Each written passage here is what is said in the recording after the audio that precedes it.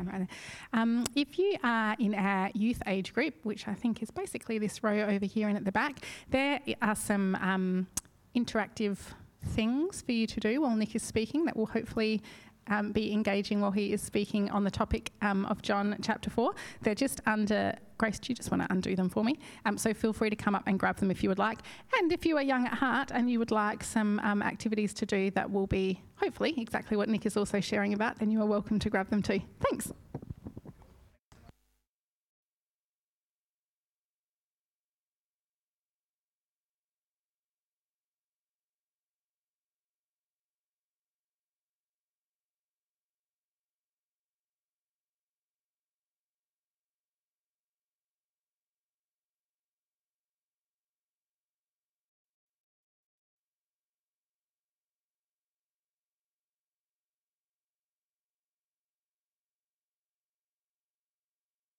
How's that? Yeah, there we go.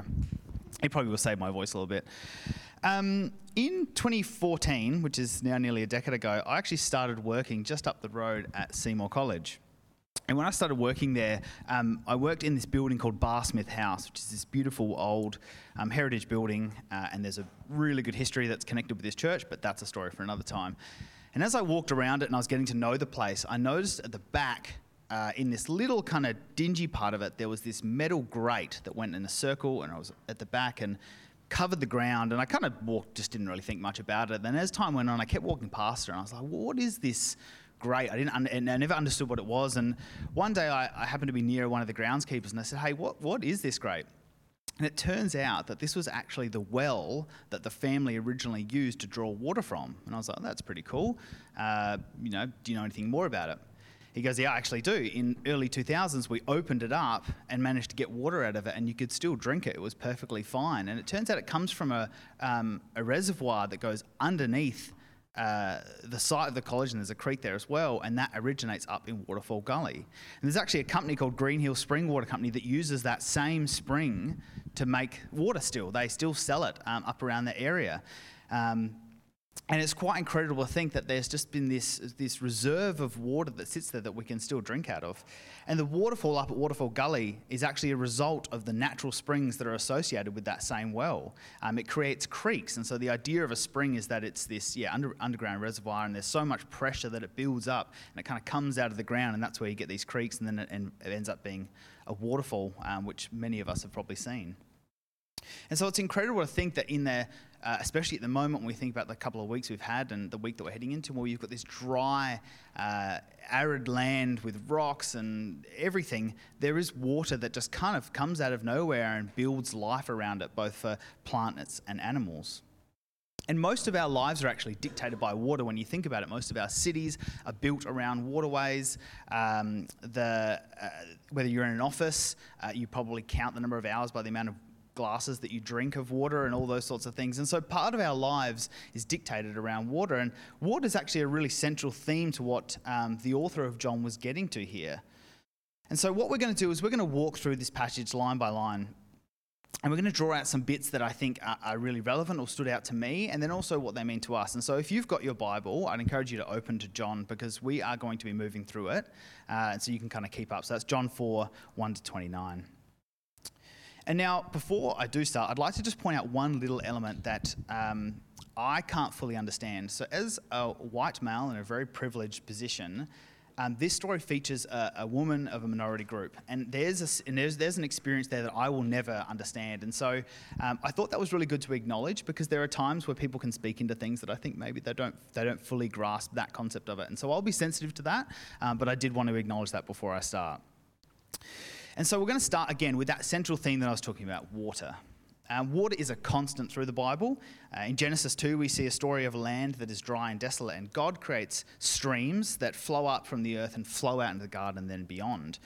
And this happens all the way through the Bible. You can read word studies where it goes everywhere, and it actually ends in Revelation 21, where it says, "To the thirsty I will give water without cost from the spring of the water of life." Even the passage that Swan talked about at camp talks about being born of water and of spirit, and there's a bit of a link to that later on. And throughout the Bible, water is used to signify many things, but constantly this idea of water is about giving life. That tends to be the theme of it. And so I don't think it's an accident that we find ourselves here in John with Jesus sitting at a well with a woman. Now, most Jews, when they would have done their travel to Jerusalem, would have avoided the area of Samaria. There was a lot of animosity between the two cultural groups, so much so that they would avoid it. But it was actually inconvenient for them to avoid it, but they did it so much out of spite. And this story goes back a long way, and there's displaced people and changes in customs and different sites of worship. And I'd love to go fully into that, but we don't have time for that. So just believe me when I say that there were significant cultural differences here. And so in verse 4, we read that Jesus had to go through Samaria. Now, there's some disagreement about this, but the word that John uses here, it doesn't mean, it wouldn't suggest that he did this because it was a quick way of going. It didn't suggest that he was like, I'll just take a shortcut to Jerusalem because that's the better way of going it. It's actually more likely that this is what God had planned for Jesus. He understood that this was part of what he needed to do. The word that John uses for must in the Greek actually indicates that there was a mission. He uses the same word in other ways when there is a mission from God. And so it's likely that this was very purposeful that he took this way. And I think it's the same for us. You know, to follow Jesus, we're going to go into places that actually aren't convenient for us, but we've got to follow that plan, that mission that we are given. We have to do that regardless of the cost. And so he arrived in this town called Sychar, and it says near the plot of the plot of ground Jacob had given to his son Joseph. Now, this is actually a hyperlink. There are hyperlinks all through the Bible in which little phrases and things that are used that will point back to a previous part of the Bible that gives us an indication of what the story is talking about. And so in this, it's actually talking about where Jacob gives a special bit of land to his beloved son Joseph, and he is actually the great ancestor of the Israelites. And so there's this theme of giving life all scattered all through it, and it's so thematic, which is very typical of John.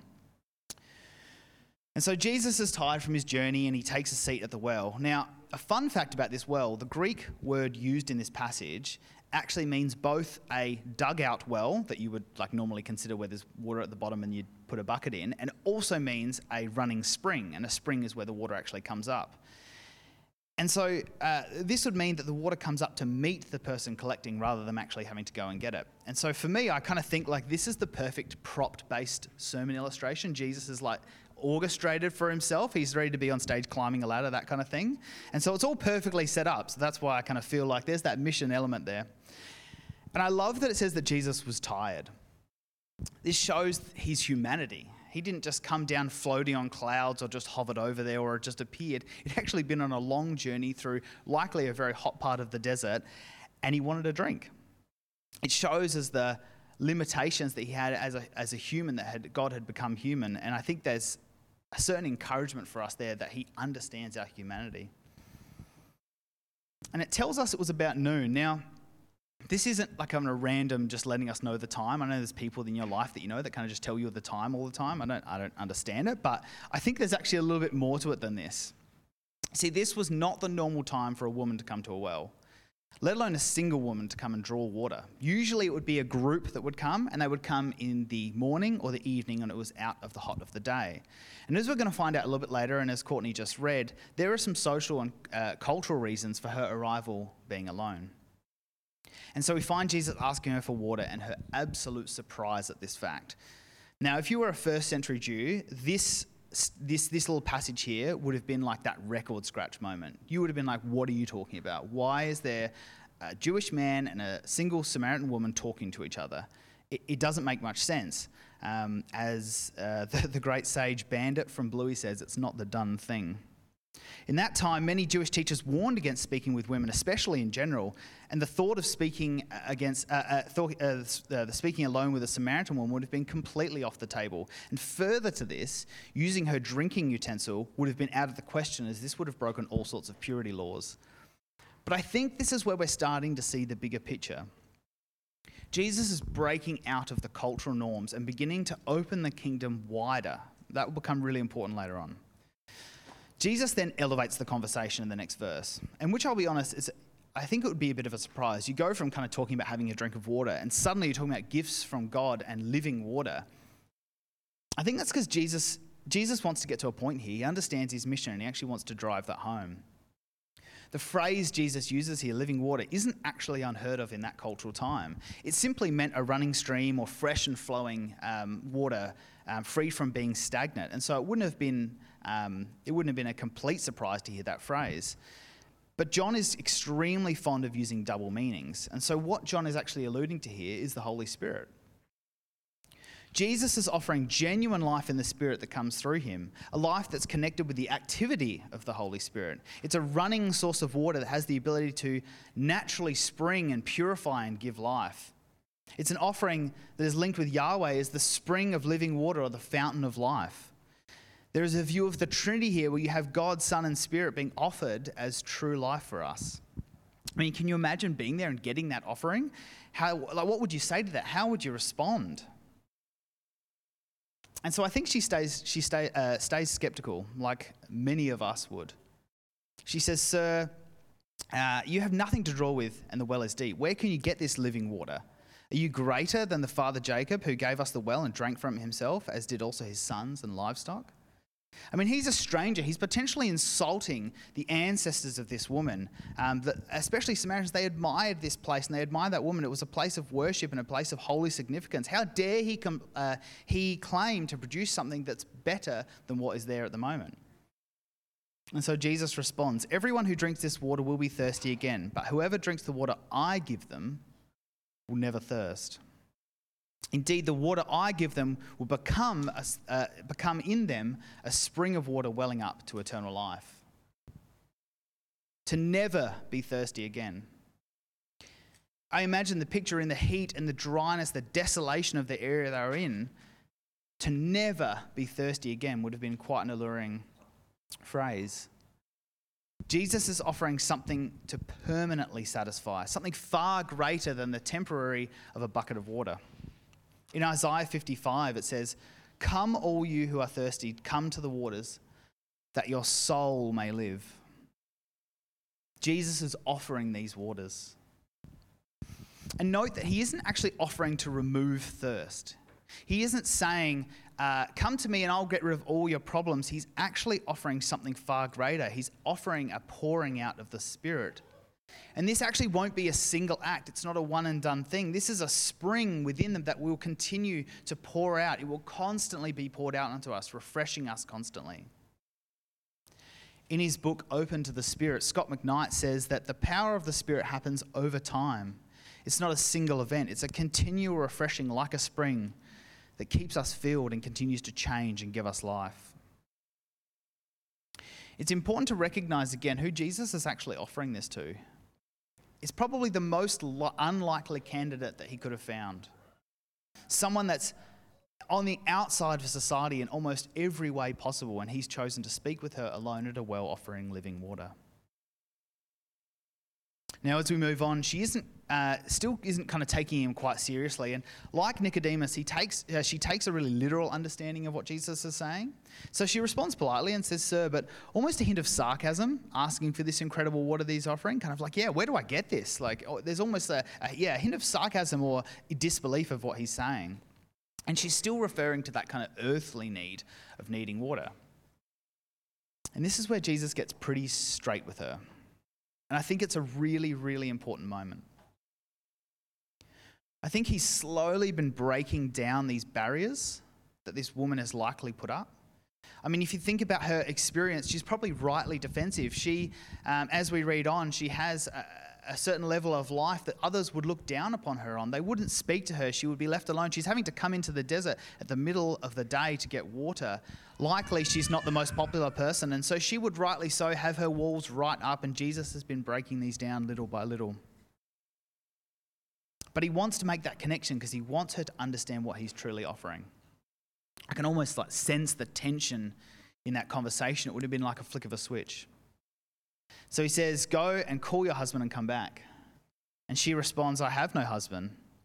Jesus said to her, "You are right when you say you have no husband. The fact is you've had 5 husbands, and the man you have now is not your husband.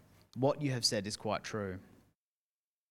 So Jesus asks her to get her husband, and she replies truthfully. She's honest about it. She says, I have no husband, but she maybe doesn't say the full picture, as I think a lot of us would understand that concept of maybe not giving away the whole truth of something. And then Jesus responds, accepting her truthfulness and then displaying a knowledge that goes beyond human needs. This is where Jesus is starting to show his true nature to her, to get her to understand that what he's offering isn't temporary, there's actually a higher level of that. And I can imagine in this moment her heart would have sunk. The moment he says, you're right that you have that, you actually have 5 husbands, it would have been that drop that you feel in your gut when someone reveals something that you actually don't want them to know. Jesus knew her identity in this moment, her past, her shame. But the fact is, he isn't hiding away from those ugly parts of life. He doesn't want a veneer or like an Instagram-worthy version of her. And I wonder if there's like a hint of Genesis in here where Jesus wants her, like Adam and Eve originally, to be raw and vulnerable before her, not after the fall where they're actually hiding away their shame, hiding away their sin, hiding away the parts of them that they don't really want God to know. So while acknowledging that Jesus is now more than a mere stranger, that he's a prophet, the woman still deflects away from this. She still doesn't want to enter into that deep relationship. And so she brings up a theological question about worship to try and kind of change the subject. And I 100% get this. Like, how often do we feel shame for our past? And so what we'll do is we'll deflect or we'll disassociate away from it so that's not something that, thank you so much for that biscuit. That's great. That it doesn't, that we don't want to deal with that pain. And so we'll find whatever excuse we can to move away from that pain. Like, this is humanity. This is the reality of living in a broken world where we do broken things or we have broken things done to us. And it's a place where we don't necessarily feel comfortable. And I know for me, it's a lot easier to talk shop. I love talking theology because I can put that over there. I don't have to talk about myself. I don't have to talk about what I'm going through because I can just talk about what that book said, or I can talk about what this theologian said. But that's actually how we have to come to God. And I think that's what Jesus is starting to get at here, is that we have to come with a certain level of vulnerability and openness. We need to bear it all because we actually can't hide anything from God. We don't have that ability.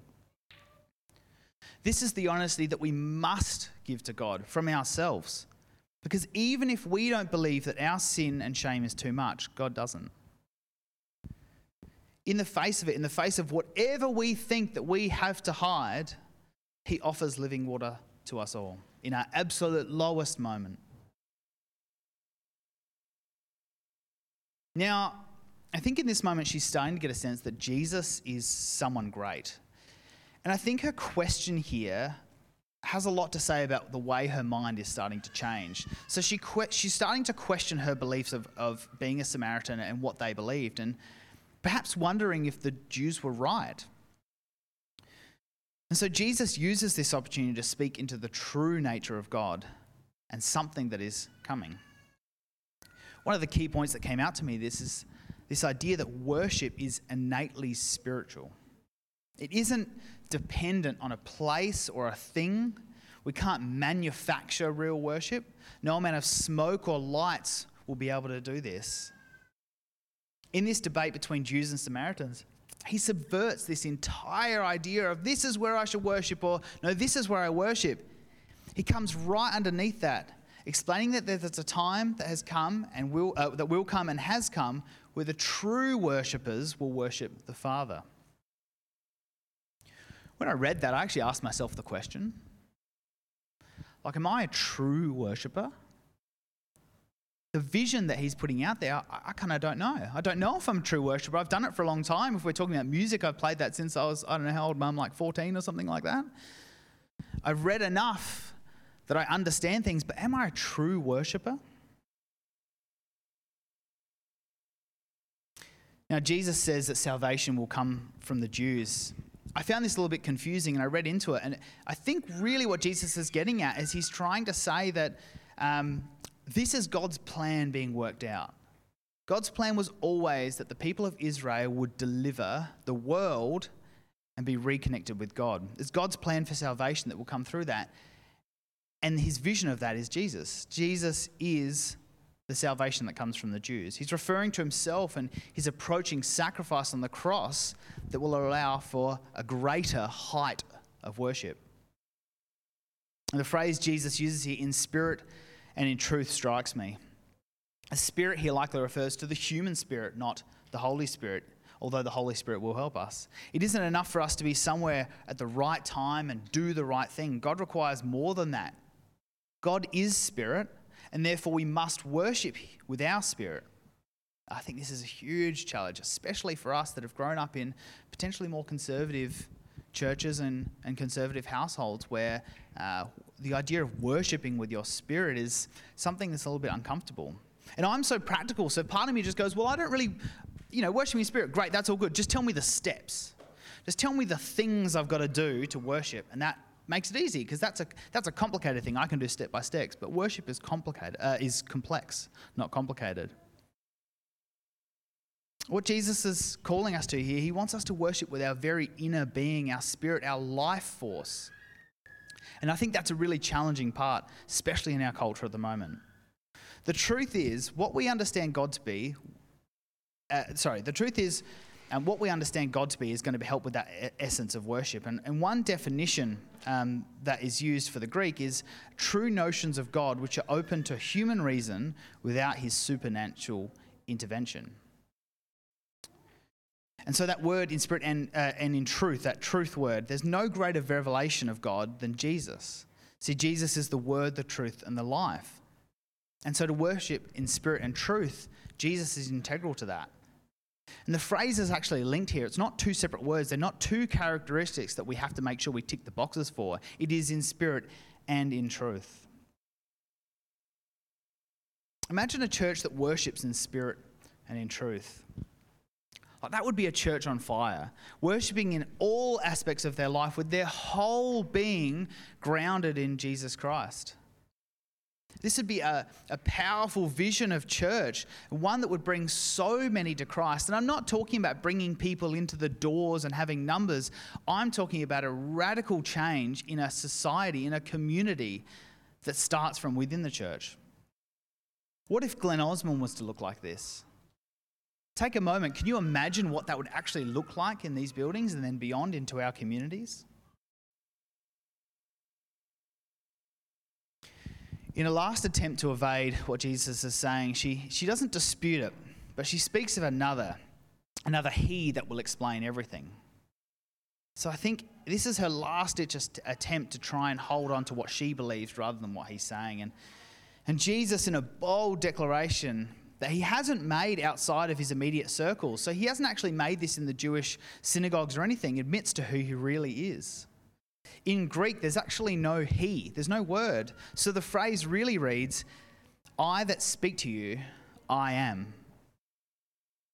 A statement that alludes to his absolute greatness as God made human flesh, sitting at the well in the middle of nowhere, offering living water to a Samaritan woman. It makes so much sense when we think of Jesus' ministry up until this point.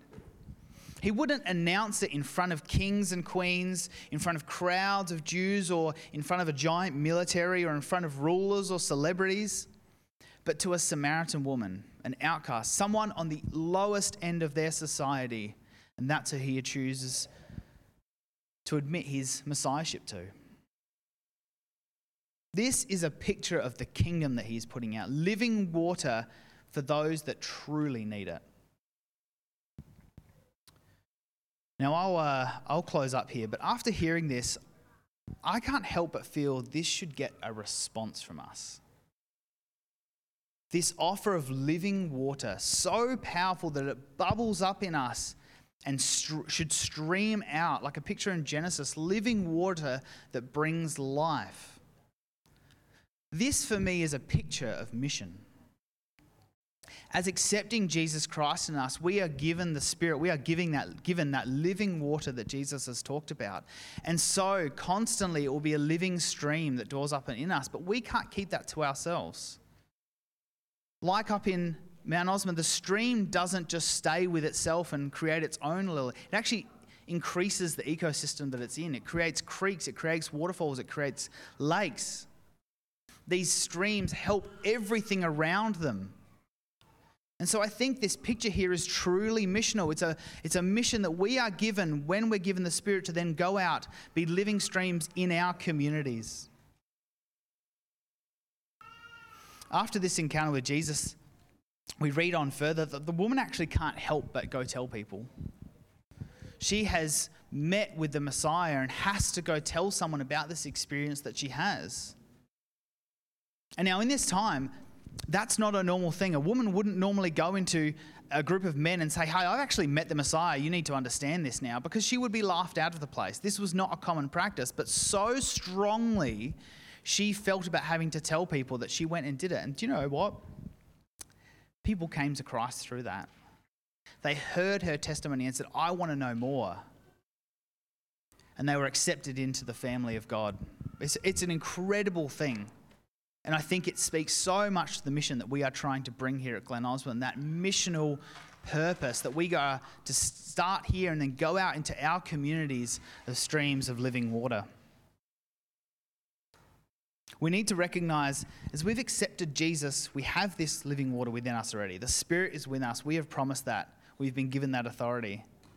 And there's a power in that. But it's not a power to do what we want with. It's not a power in the Western concept of what power is. It's actually power to do the will of God. To accept the commission we have been given and to go and make disciples, just as that Samaritan woman did. Sensing the enormity of what Jesus had offered her, going out into her world, into her community, and changing people for Christ. It's an incredible vision. And so my prayer in reading through this is that that would actually be the vision that we have here at Glen Osborne. That we would be able to understand the power of the Spirit, that we would know that we have living streams within us. And that this would cause us to go out on mission in our communities, that we would allow the Spirit to move through us, understanding that we don't control this, but it is God who controls this. God who prompts us to go do things. The Spirit who says to us, go talk to this person or go speak with that community. And that allows us to further the kingdom of God, especially to those that need it. Let's pray. Dear Father, we understand the mission that you've given us. We've read over it and over it time and time again, but we just pray that you would give us a fresh insight into that your Spirit would speak to us in a way that we cannot do anything but move on it. That it's an active Spirit within us. It isn't stagnant. It is moving water within us, that we would be pushed to go out into our communities, to go pushed to speak to people that we know, because we know the gift, the free gift that has been given to us. And we just thank you so much that we get to come into this place and understand more about your word and who you are, and then move from here outward. Not reflecting and staying inward, but moving out into our communities, being on the mission and the great commission that you have given us as people. Lord, we just thank you for your holy word. We thank you for this incredible community that we get to be a part of. We pray this in your holy name. Amen. So as a bit of a response to that, we're actually going to head into a time of communion. And so as we head into this and we take